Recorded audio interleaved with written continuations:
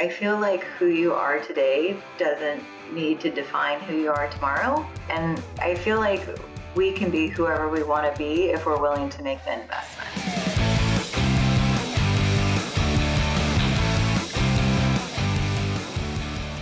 Hello and welcome to another episode of Brave UX. I'm Brendan Jarvis, Managing Founder of The Space in Between, the behaviour-based UX research partner for enterprise leaders who need an independent perspective to align hearts and minds, and also the home of New Zealand's first and only world-class human-centred research and innovation lab. You can find out more about what we do at thespaceinbetween.co.nz.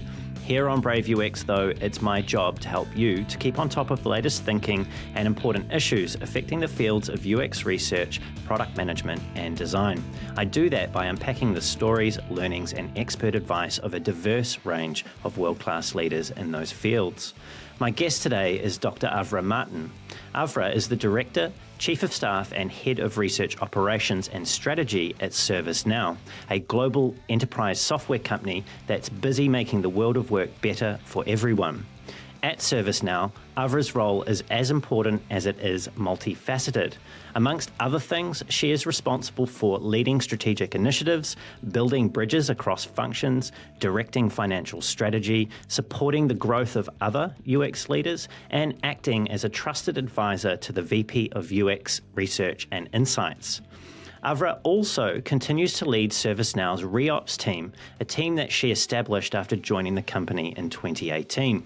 Before ServiceNow, Avra was a director of research at UC San Diego, where she led the operations of a multi-million-dollar endowed research unit comprised of 120 faculty and focused on geriatric mental health and aging.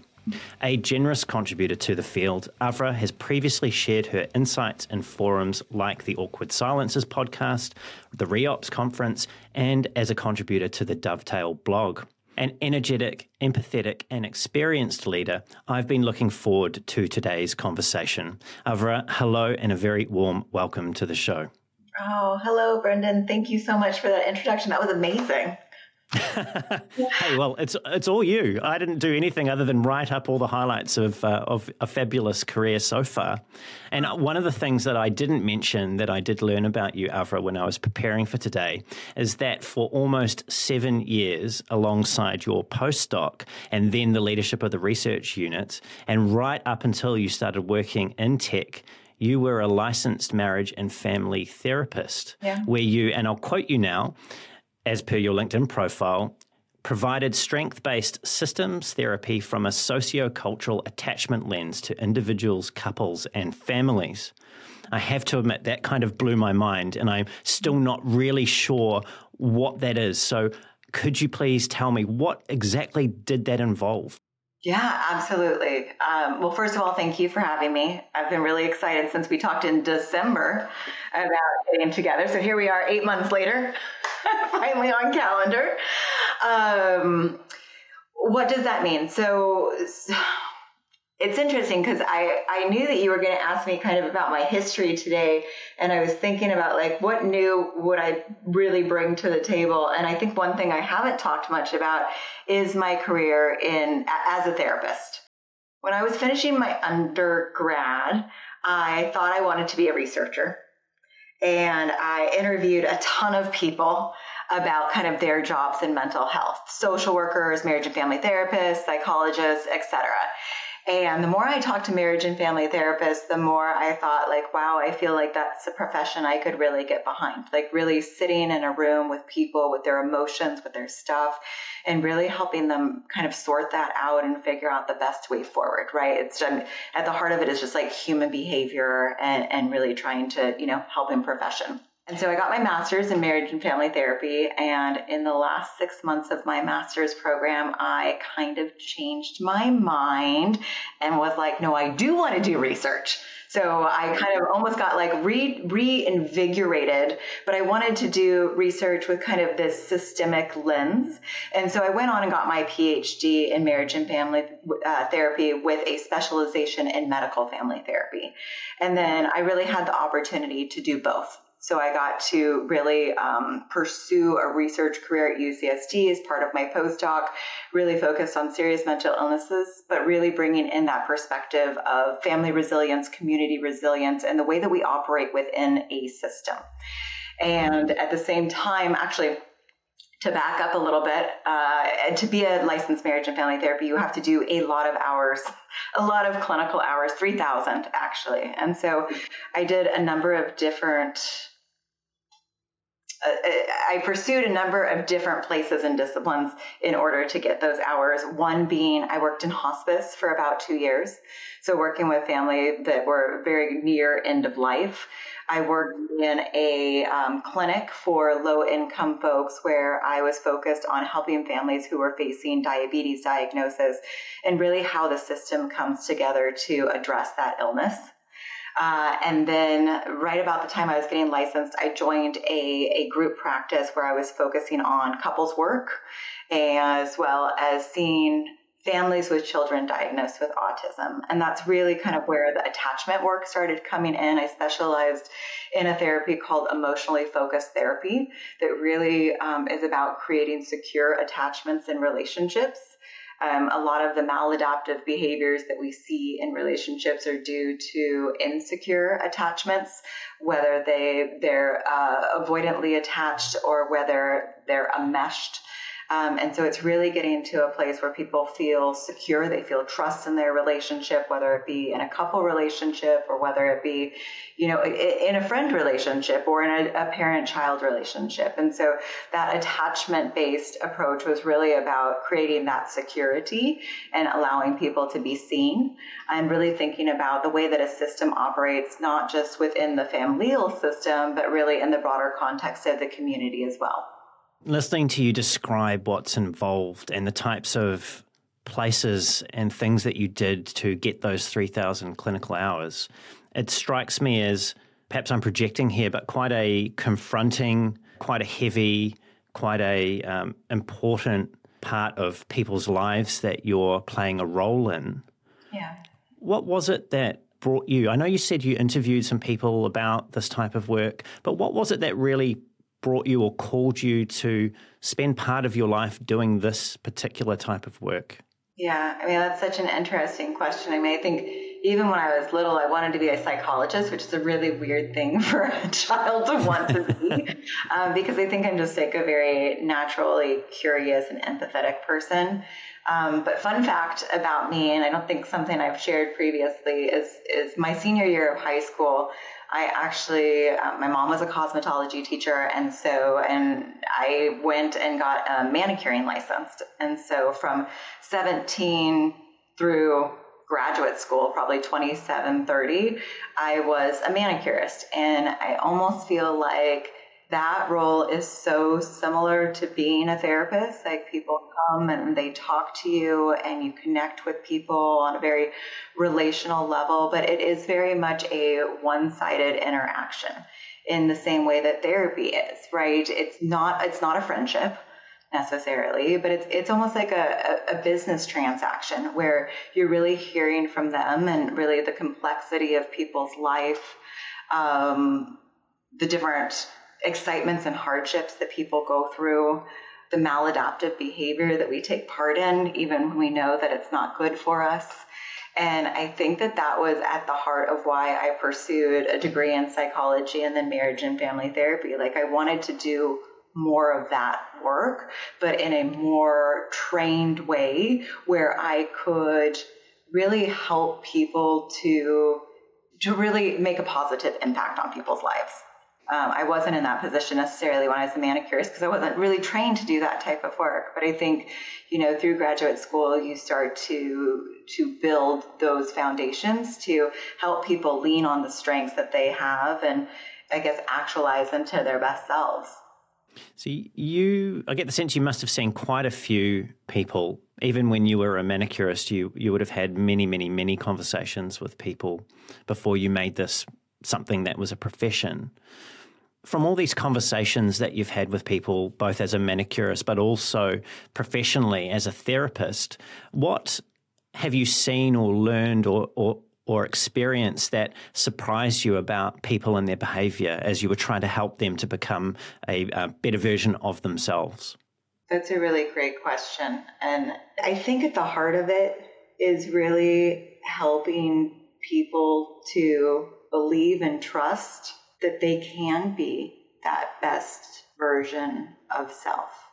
I feel like in the world there tends to be a fair bit of self-doubt and people not really, I don't know if they don't feel like they're worthy of great things or don't want to, I don't know if it's not want to do the work, but like really like sit in that discomfort that you need to sometimes to grow.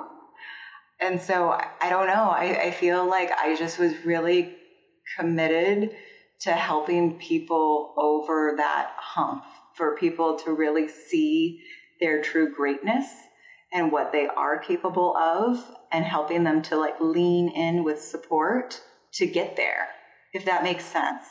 Yes, it does. Yes, it does. And I don't know if what I'm about to ask you next is perhaps framed in the true spirit of the knowledge that I'm seeking here. But if we were to think about your practice as a therapist, or perhaps with therapy in general, and you mentioned the level of self-doubt out there that exists, and that it sounded like half the job is actually helping people to realize that they have what it takes to actually be better. What was the success rate, if you like? How able, in your experience, were people to actually get over that hump and to really get the most and the benefit out of the therapy that was being provided? Yeah, I mean, unfortunately, people, they get out what they put in. And in therapy, we have kind of categories.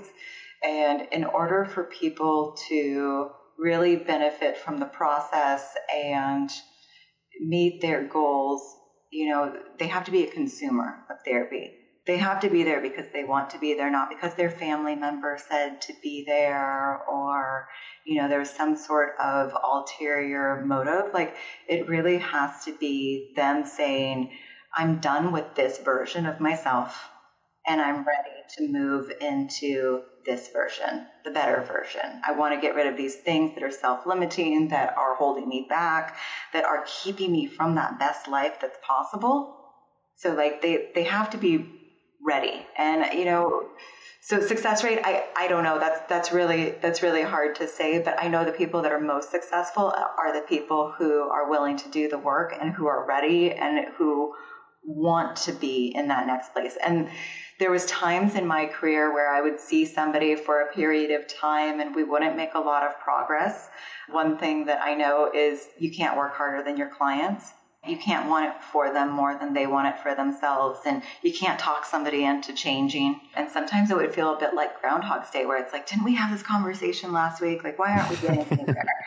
And so would tend to just call that out, right? Like, are you willing to do the work? Like, because it feels like maybe you're wasting both of our time. It feels like maybe you're wasting your money right now.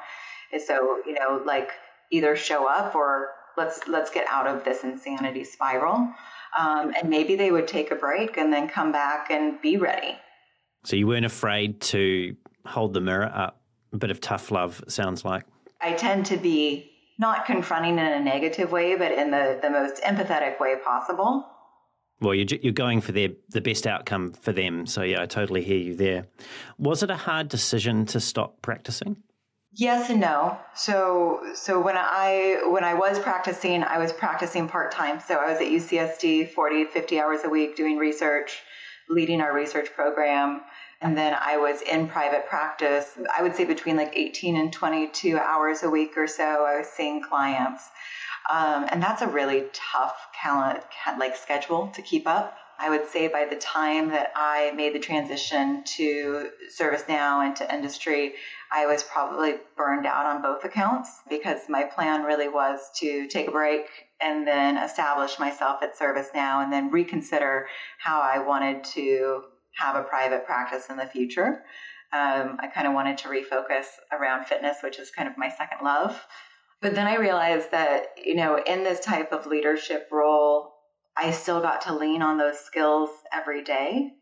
I think that empathy for people, understanding human behavior, understanding how to lean into people's strengths to help to get them motivated and focused, like those come through in my everyday work. And so I didn't feel like there was a piece missing in the way that I thought there would be. I understand that at some point, so talking about this point of transition out of academia into tech, at some point when you were running the department, you got that, I suppose I describe it as an itch, that sort of will to try something new, to get into tech. And I understand that you had a friend in the industry and you met with them for coffee and you brought along your CV. How did that conversation go? Oh, yeah, that's a good one. It went well. It ended up fine, right? I mean, I'm here. It was humbling, to say the least. I mean, academics, in some ways, you're only as good as your CV. Really, it is a publish or perish type environment. And so, I had this very sexy 27-page CV that I can just see it now. And he was not impressed. I don't understand why.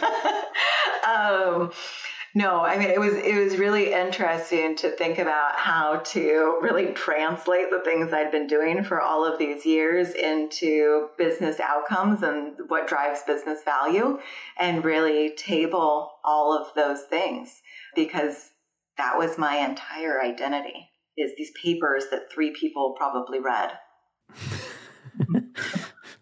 Well, you did say it was humbling. It sounds like it was very fruitful as well. Like you said, you ended up making that transition from academics into industry.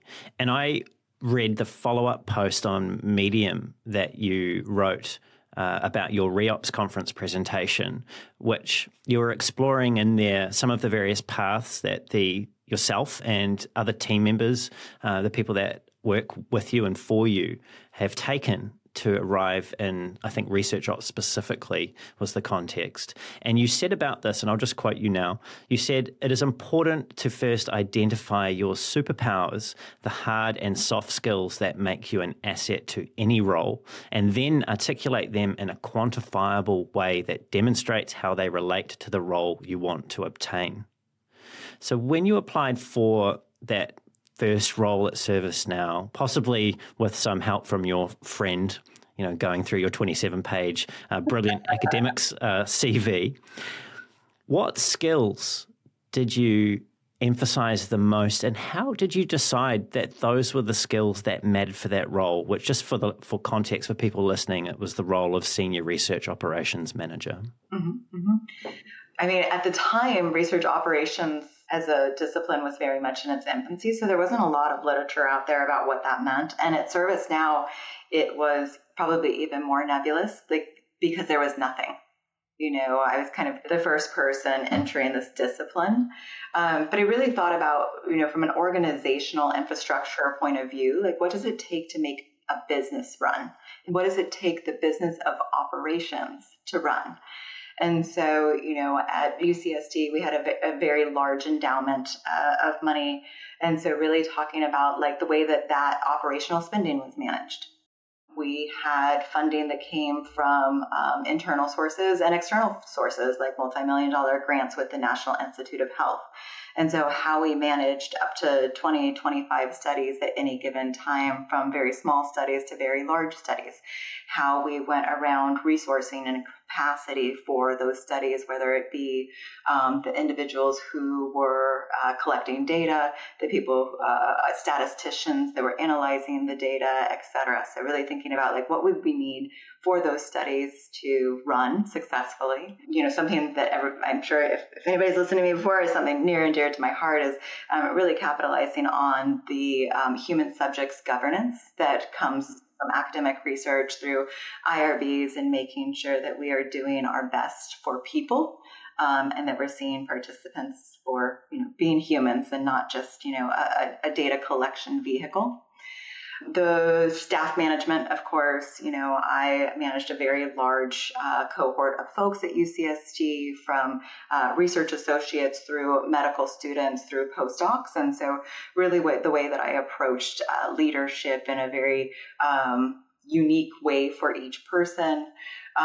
Communication. So everything's really about communication, whether it be, I think probably across all jobs. And so, I think really highlighting those communication skills, ability to share at the right level, dependent on if you're communicating with a VP or if you're communicating, to your larger organization. So like really thinking about those things from an organizational perspective that I had done in the past that I felt like would be applicable at the business level. And when you were done with the revamp of the CV, just how many pages did it end up being?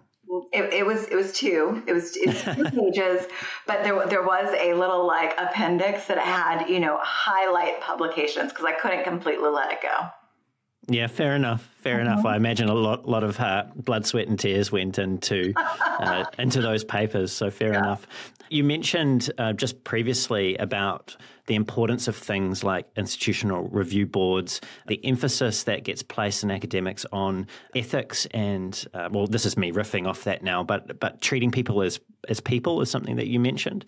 Now, I heard Holly Cole, who's the CEO of the Research Ops community, and you speaking on the Research Ops podcast, and she asked you about IRBs. You said that they were very important, just like you did here. But later on in the conversation, she asked you another question, which was, did you miss them? You said no, but that you appreciated what they taught you.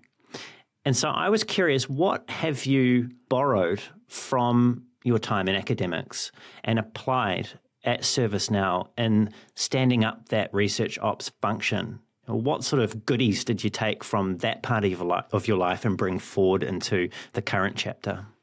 Yeah, that sounds right. A little conflicting, but it sounds right because I do appreciate them. I think, unfortunately, IRBs all often feel pretty like kind of bureaucratic red tape. And so I think that's the real issue. And I think they kind of get a bad rap just because of that. But, ultimately, like when we think about human subjects and we think about data and privacy and governance, these are all hot topics right now, and they should be, right? I mean, our data is more prevalent and out there than it has ever been before. And so really making sure that when people trust you to collect their data, to have an interview with you, to complete a survey, that you are treating their data in the best possible way. Having data retention policies, like, do you need to have this video for more than 180 days after this research is complete? Probably not, and that's somebody's intellectual property. So really thinking about like, what is the baseline that you should have for protecting human subjects and anything that comes with it, whether it be video, audio recordings, transcripts, demographic information, all of those things. So really, making sure that we're staying considerate of those things. One thing that we are really instituting this year is more of a consent process. It's going to be far more lightweight than it was in academics. I mean, we were having people sign 10-page consents at one point in time because we were doing medication studies. Is this, just one page where people really understand like why we're collecting this data, what is this for, how will this drive product decisions, how will their data be stored, how will it be used, what are their rights as a human subject to pull that data, right? So I feel like these are kind of just these attributes and this focus on, treating human subjects fairly and as a real asset that I've kind of brought over. I also have, members of my team who wholeheartedly are dedicated to this subject. And I think it's beautiful to see because I think sometimes in the collection process, we can just get really, really focused on how can we move quickly instead of really seeing, that there's people at the other end of this. The move from academics into industry, I've heard you talk about the feeling that you had, and you were touching on wanting something that was a little bit more fast-paced than the academic world. And you've just been explaining there the level of rigor that gets, or has to legally, has to get applied when you're doing things that involve, medical treatments or whatever it may be. But that in industry, it sounds like it's almost a process of right-sizing that for the job at hand. And I was curious about something else that you'd said on the Research Ops podcast, which was touching on the pace of change that you've experienced in industry, or that we have all experienced, those of us that work in industry. And you said about this, you have to be incredibly flexible as research operations professionals and understand that things are always going to change because the needs of an organization change over time, and that's okay. So you're talking also earlier there about bringing in a different consenting process to help people understand what they're there for and what we're going to do with their information once it's captured. Have you always been so comfortable with change, or is this something that you've had to work at over time in your career? Oh my gosh, that's a good question. Have I always been this comfortable with change? Probably not. I think as I've grown and matured, I'm probably more flexible than I was previously because I just trust the process a little bit more. I think sometimes rigidity can slow you down and can really halt kind of like that creative flow. But yeah, I mean, I think probably early in my career, I was probably very regimented and really focused on process and making sure that like we follow the process and like dot all the I's and cross all the T's. And now I'm like, well, maybe this is somewhere where we can ask forgiveness. I think we kind of pick and choose which areas we do that. Would it be in human subjects protection and ethics and governance? Probably not.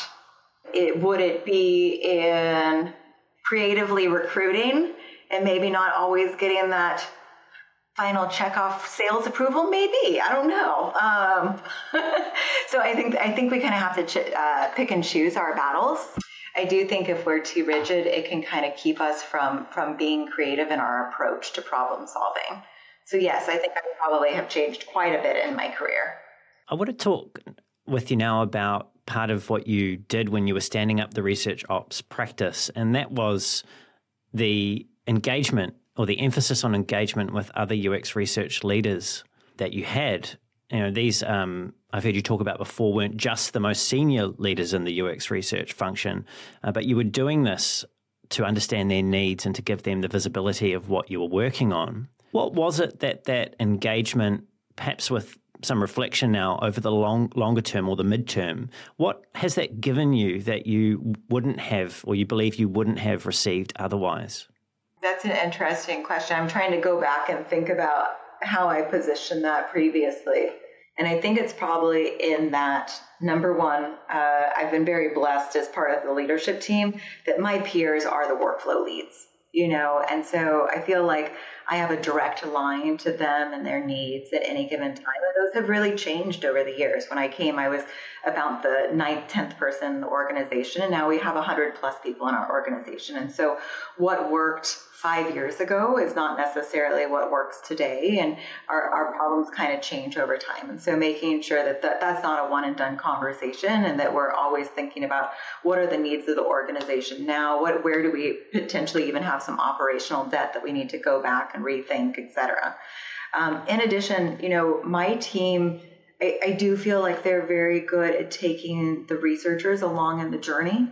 Like we don't just sit in a room and think about the processes that we want to oppress people with. Like we try to understand like what's the needs of the organization, how would our researchers in the organization, how do they want to address that problem, and what can we do to make a very low weight process for them to follow. Are we awesome at that all the time? No, we're not, like in the customer engagement realm, it's still a huge, hairy problem in enterprise recruiting, personas across all of our product portfolios for 100+ person organization. We started with a process back in 2019 that was pretty damn heavy. And you know what? We've gone in and we've iterated and we've iterated and we've iterated in concert with our researchers. Is it perfect? No, but it is very much still a living process that we're working on constantly and taking feedback. And so I think making sure that, within our research organization and even cross-functionally, whether it be with design, product content, PM, et cetera, is making sure that we're always taking on the perspective of others and not, just going and deciding how we're going to approach any specific problem. And this is something that you have personally invested time in understanding. And by that, I mean you, alongside your role of standing up this team, you were also managing a UX research team for ServiceNow's AI solutions. And so you personally were directly connected with researchers and not sitting in that room, like you were saying, and coming up with oppressive policies on your own. And you said about this, and I'll just quote you now, this is a brief quote, "It gave me a beautiful look into the day-to-day life of our UX researchers." So what is it that you remember noticing from that day-to-day, that insight perhaps, or that thing you observed that you were then able to bring back into the way in which you were developing the function? I mean, that role was just a blessing. I mean, it was probably like the hardest 18 months of my life. A busy job. Both two jobs, right? It very much was two jobs, because the way of working from an operational perspective and the way of working from a UX research manager perspective and managing a team, it's just very, very different. Like even when you think about just like tasks, activities, like mental models. But it did give me a really unique view to some of the challenges that our UX researchers face when they're working, with engineering, product management, design, product content, design, et cetera. And really like, how do we collaborate? How do we track work? Customer engagement and recruitment was even greater highlighted for me as being such a challenge and barrier that we face as an organization. And so I think by being in that role, I was able to see the pace that UX research needed to move at, the level of insights and information that our stakeholders needed, the level of collaboration that is warranted every day. And so I think being able to bring those back into operations and figure out how we do that better. I mean, again, it was just really a gift that was given to me. I think it just makes me better, even in my role today, is being able to have that perspective of what it's like to actually manage research at ServiceNow. Yeah, and your role has changed. I believe it was around a year ago now that you took on the role of Chief of Staff for the VP. And I want to talk to you about that in some depth, actually. Something you were saying there about your insight into research, and you were talking about researchers' relationships with cross-functional peers like engineering, and I suppose associated with that is product as well. And something that I feel being a researcher and speaking with other researchers that's fairly universal is this desire of ours to have some impact with all the work that we're doing. Yeah, and it's very much our role is very much reliant on our ability to influence others. We don't really have any direct levers that I've identified anyway that we can pull in order to get an insight into a product. It's all done through communication, whether it's directly or asynchronously in terms of the outcomes of our work. And you were asked a few months back about where you'd like to have impact in your new role as Chief of Staff. And you said, and I'll quote you now, "I really would love to make some impact in the area of how we do planning across the product lifecycle in a way that brings research and design in early. I think we often still have a very product management, engineering-driven product lifecycle." So what do you suspect that would need to change, both within and also external to the research organization for that to happen? Mm-hmm. Oh, I mean, that's lovely. I'm like, oh, what did I say? Hopefully not too controversial. I mean, I love that because that's an effort that we're actually really involved in right now. Actually, I met yesterday with somebody on our product operations team about this subject, which is like, how do we create more time for discovery as well? Like, I think, product management is often very focused on the current release. and they don't have the time or the resources really to be thinking multiple releases ahead, where often you see research, 2, 3 releases ahead, right? And so how do we join each other there in a product team that has the bandwidth and the space to actually think in a more generative way? And so, this is a big, hairy problem. I love that I wanted to tackle it, but that was maybe a baby bit naive in that this is not something that's solved easily.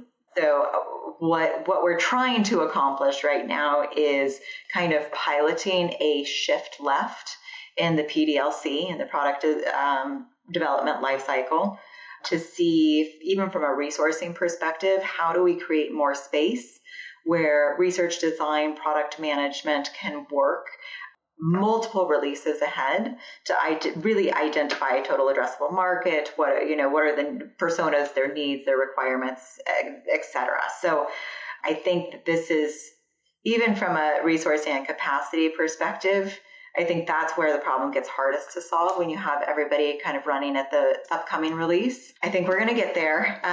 The conversation yesterday was really about how do you measure the impact of shifting left?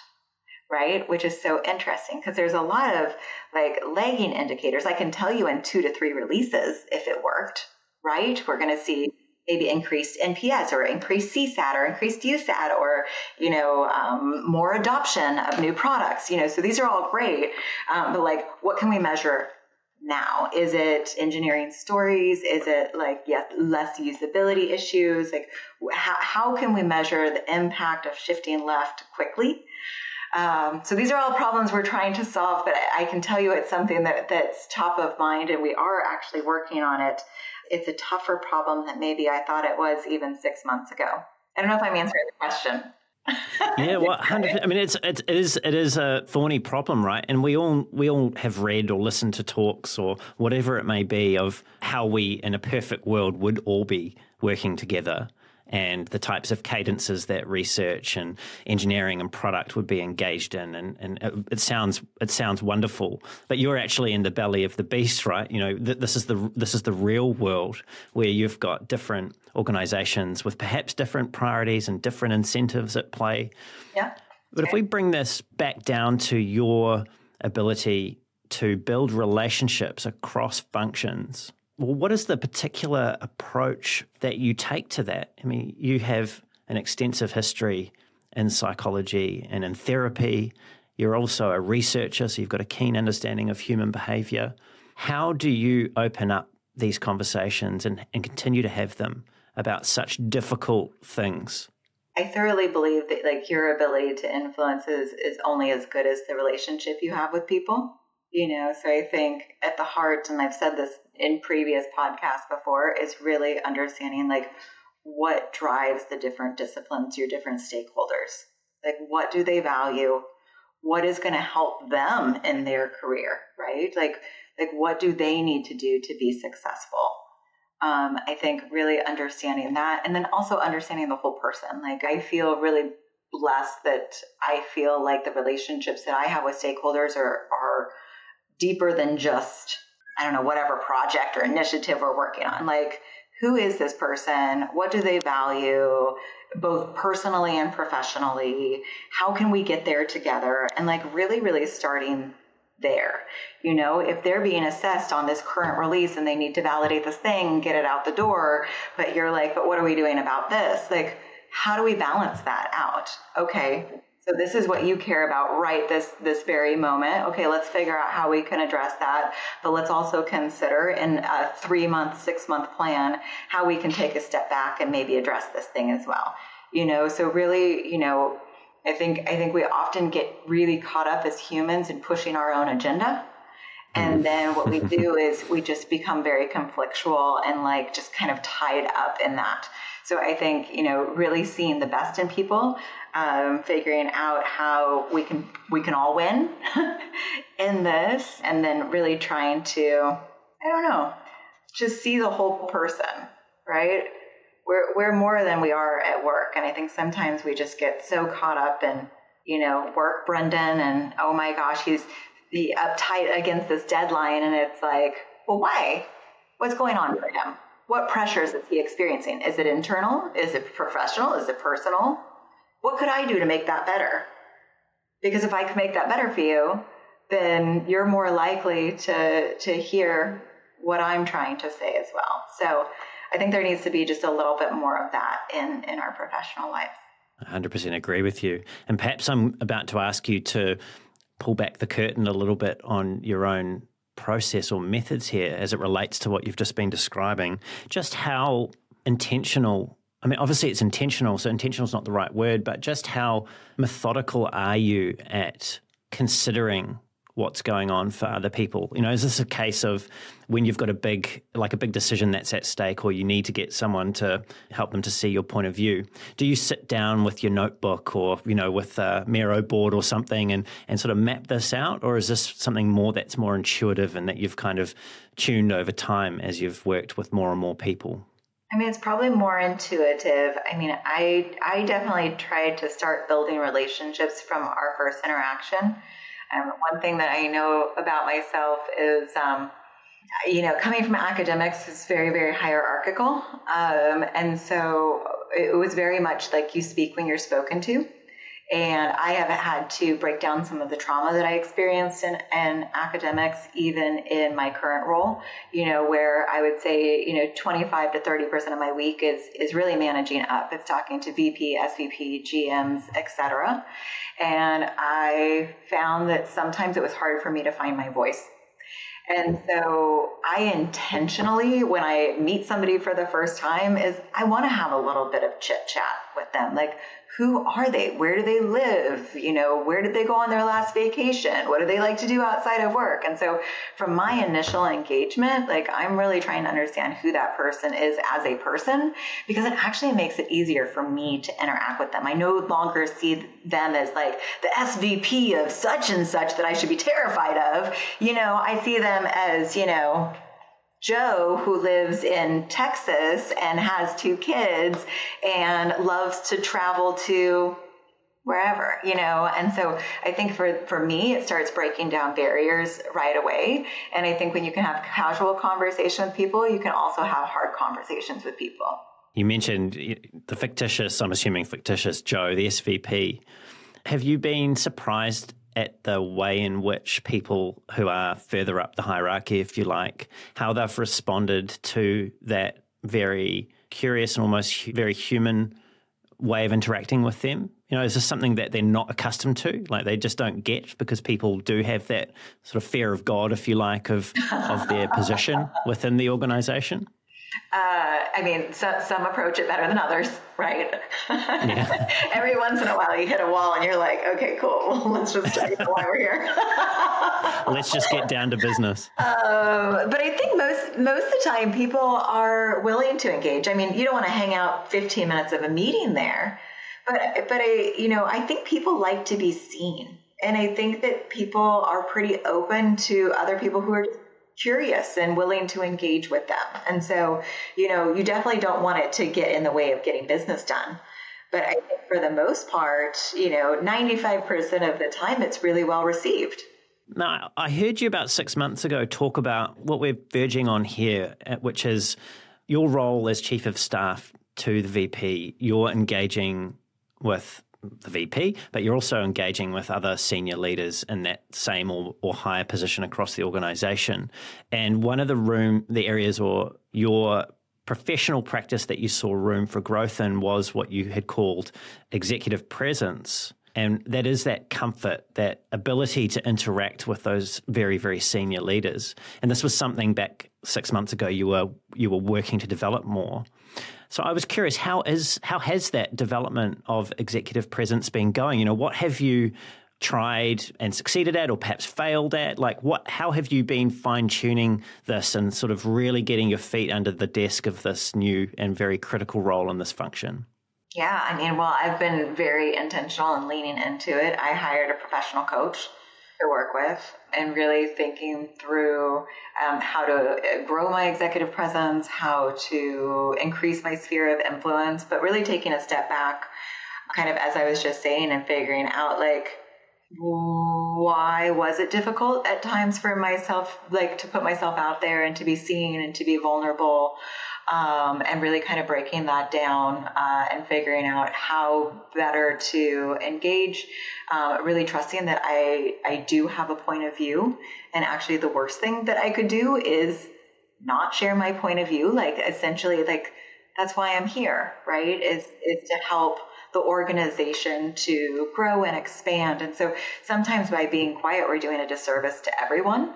And that's something I'm telling my team all the time too. Like, we want you to speak up. Like, we want to hear from you because, ideas that are unseen, maybe missed opportunities. I've been spending a lot more time journaling, and really if I'm being perfectly honest, doing like a lot of mantra repetition about, having limitless potential, speaking with self-assurance and confidence, and really trusting process to unfold. So really been thinking about this subject a lot, reflecting and doing the work that I think needs to be done to really level up. You mentioned a little earlier on about the trauma that you experienced in academics, and listening to you talk about the role of your coach and the reflection that you've been doing through your journaling and disservice that you've perhaps felt that you've done in the past to yourself and the organization by not stepping into that presence. Is this something that that source of trauma, is this something that you would be comfortable discussing and sharing with people, bearing in mind that there are probably people, possibly other women in positions of leadership that have similar experiences and would stand to gain something from hearing just where you've got to with your own journey of developing yourself on this? Absolutely.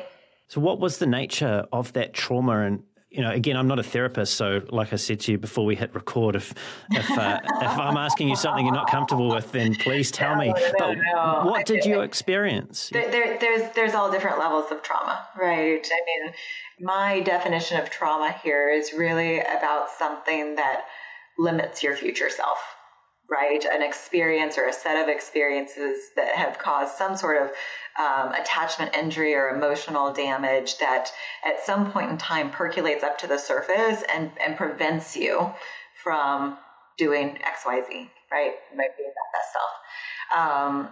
For me, I think academics was very it was like a slow and steady burn. And I think that, there's some things that are below the surface that you don't even realize at the time. So I was in academics for 15 years. I had just about every role you can imagine in academics. Started as a student, then was a research associate, and then study coordinator, postdoc, and then got into my directorship. And one thing that I always saw in academics is a very different approach to male versus female colleagues.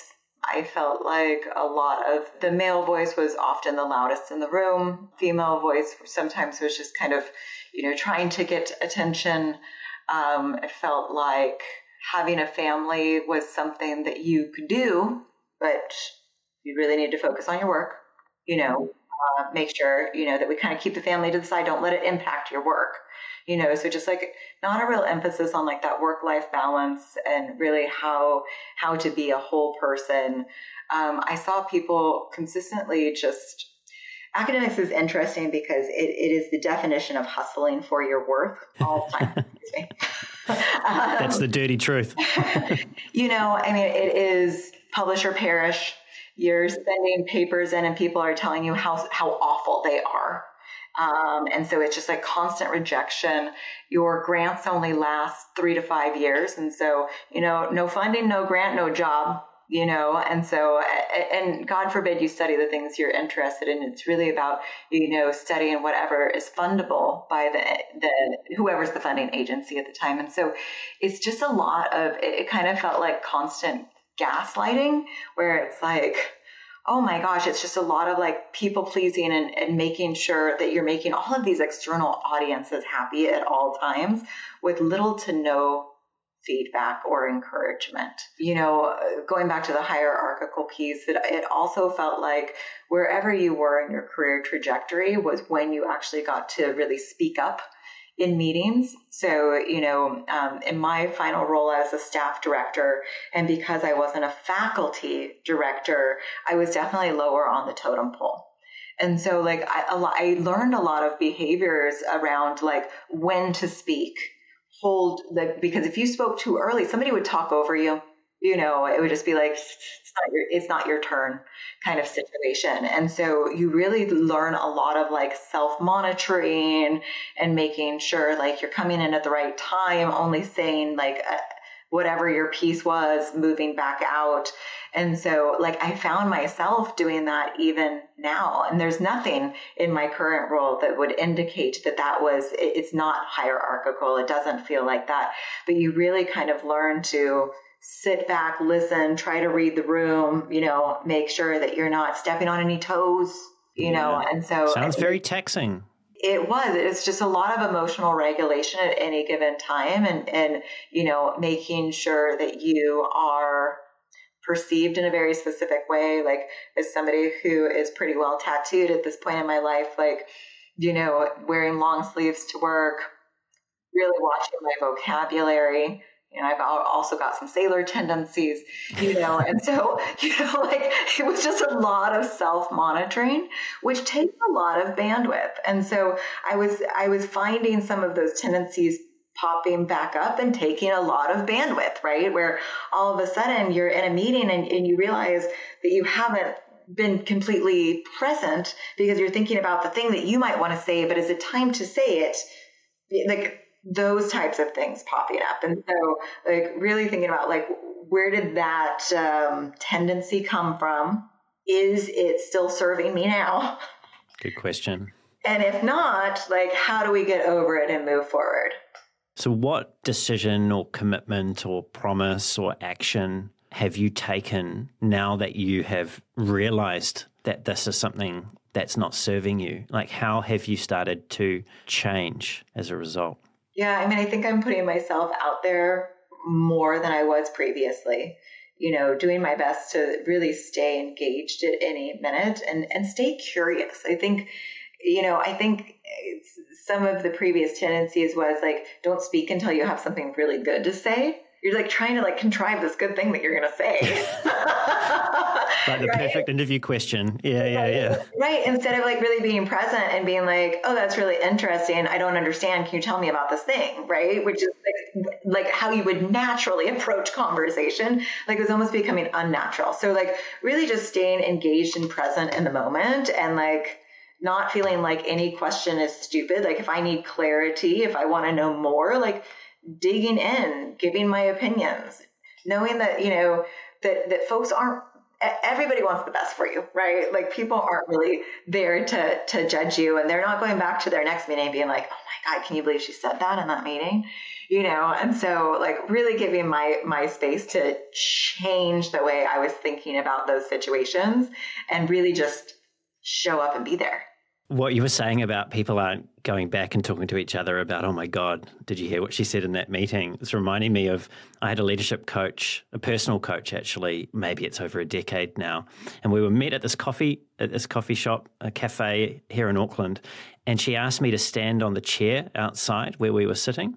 And such a fascinating exercise. It's always sat with me because, of course, my initial reaction was like, I'm not standing up on this chair in front of all these other people. What are they going to think about me? They'll think I'm mad. And then I ended up doing it. And she was trying to reinforce to me the fact that everyone else is so in their own heads, focused on their own shit, that they're not actually that concerned about what you've said or what you're standing on or what you're wearing. A lot of that we've just internalized from whatever experience. That is absolutely true. That's kind of the realization, right? Is to let yourself be seen. And we all say dumb things sometimes, right? But like people they're not keeping a catalog of it, right? They're not dinging you for it. People do want to hear what you have to say and they want you to be included in conversations. And I think, just putting yourself out there and letting yourself be seen is the most important piece. So I've definitely been trying to do more of that and like keep that negative self-chatter down. Sounds really healthy. I want to talk to you about your role with the VP, the relationship that you've got with the VP of UX research. And you've said about this relationship, and I'll quote you again now. You've said, in many ways, you're adding capacity and velocity to what the VP would be able to do as a single person. So that's you reflecting on the role of chief of staff. So how did you work out with the VP where they needed capacity and velocity? Was this something that was super obvious to both of you, or was it sort of a more engaged dialogue that you needed to have to arrive at just how you were going to work together? Okay, so I feel like it's maybe a little bit of both, because I feel like our relationship has just kind of organically grown over time. And it's kind of an ongoing conversation too. So our relationship started when he joined ServiceNow a year ago, and I was named his chief of staff. And so I think in the beginning it was really getting to know each other, getting to know how each person works. I think that we're both similar and different enough, like that we think similarly, but differently enough that we can really challenge each other. And that's where I think we can expand. What do they say? Like the sum is greater than the parts. Where I think we can really grow our thinking. In his first, let's say 6 to 8 months at ServiceNow, like I think he was really very much on a roadshow of like making sure he was meeting everyone and understanding the problems and like all of those things. Over the last 4 or 5 months, like we're really trying to get even more deliberate on what we're working on, because so many things have bloomed to the surface. Like we can't focus on all of them, and so really figuring out what we want to prioritize, what he owns, what I own, and what we own together, right? So in a lot of situations, like he may be the one making the relationships, and I may be the one sustaining the relationships. So where it's like, okay, we've identified that this is a very important initiative. This is a very important relationship. So if you could keep this ongoing with this person or with their staff and make sure that we're moving that forward. Or it may be something where it's like, okay, I'm actually just going to give this to you and you just run with it and just keep me up to date. So I think we're constantly having check-ins, and, sometimes we're having, tough talks about, okay, maybe we've taken on too much at this point. Let's figure out like what can we put on the back burner. We don't want to lose the trust of people, but we'd also lose the trust by saying that we can do things that maybe we can't do in 2023. And that's where we're really going back to what are our goals, what are our OKRs, how does this ladder up to that? Are those still our number one priority? Because if so, we have to focus on those things, and then this maybe we'll get to in 2024. So I think it's kind of an ongoing dialogue too, of how we're focused on all of the things that we could be focused on organizationally.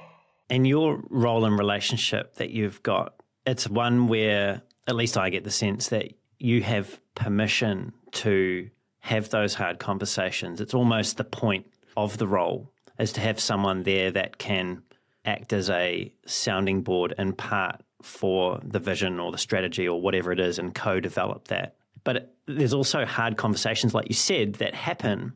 How do you navigate those together? Like, how do you handle those situations when you're not immediately on the same page? And I want the real story here without, of course, breaching any confidentiality. But like, how do you actually get around those tricky situations where you're not seeing things the same way?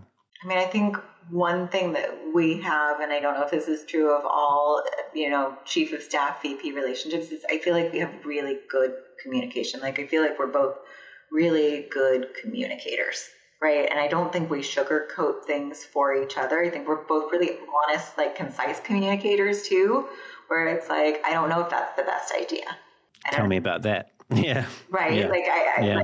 I don't know if that's what we want to pursue. And I think we just keep those conversations going. And, sometimes we talk those things to death. Like, not too long ago, Anand was in town and I think we had like a 3 or 4 hour meeting around prioritization and making sure we're focusing on the right thing. And, have we spun up too many relationships, and are we going to be able to do all of these things? And like, and then the question is like, okay, well, now how do we move forward?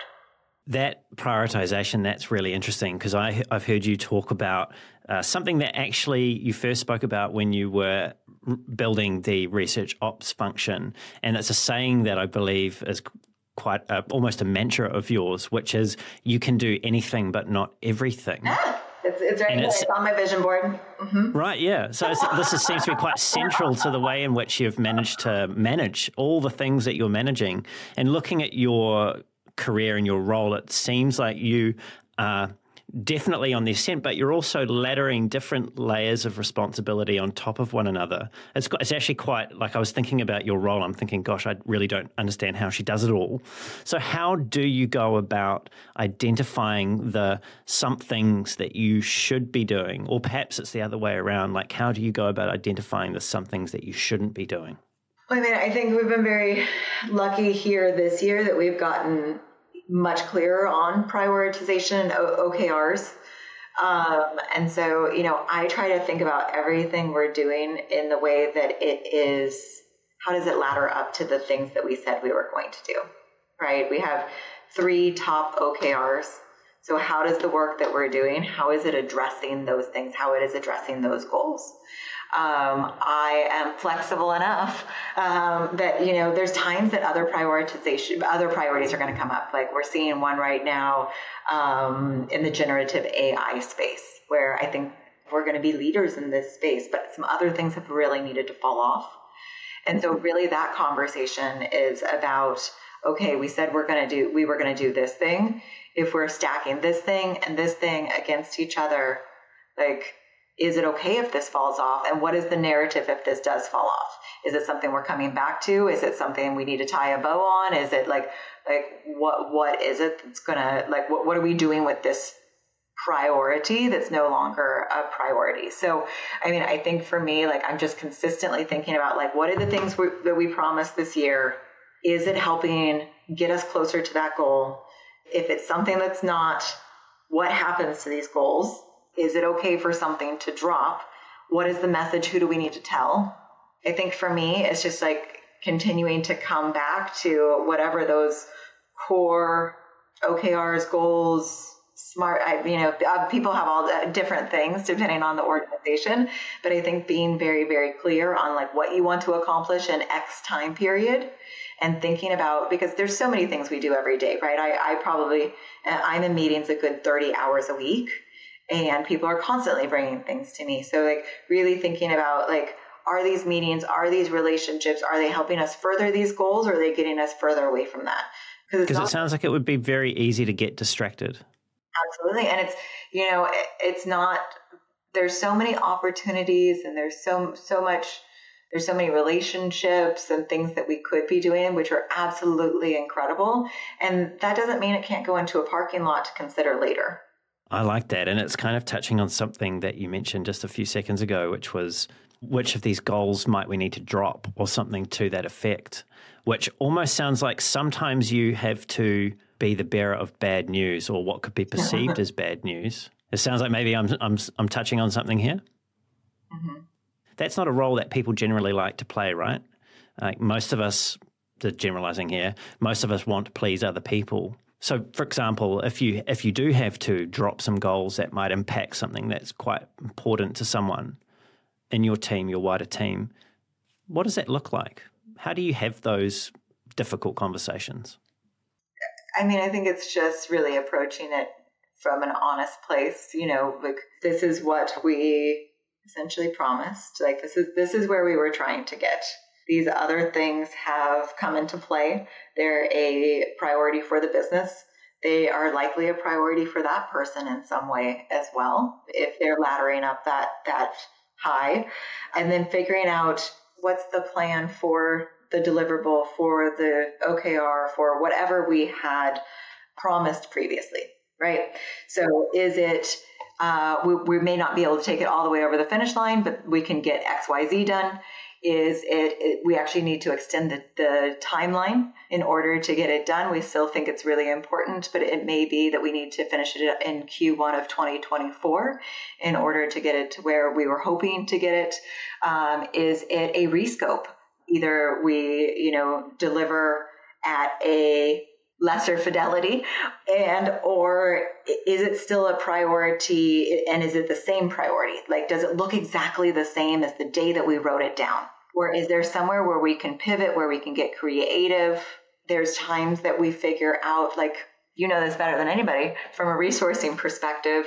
Is it something where we can lean on somebody else to help us do that, whether it be through vendor support, contractor, contingent worker? Is there somewhere else that we can invest where we can get this over the line? It may be a quarter later, but like, let's consider what are our alternate resources for getting the work done. So I think just being honest, one thing, team knows this really well, like communication to me, like people need to know where you're at with things. Otherwise people don't think things are happening. So if something is changing, you gotta let people know. If you can't make a deadline, you gotta let people know. And I think people are really understanding, but you need to tell them, and then I think you can think of creative solutions for still getting the job done. I'm hearing a couple of things. One is about being honest. It's almost as if it's better just to pull that Band-Aid off quickly. It's like things have changed. Very kind. Right. And there's also something that I was wondering around the options that you give people. Is this something where you often will think through what those options are? So you're constraining those decisions within a set that's workable, but still giving people, I suppose, the ability to exercise some free will within that choice set?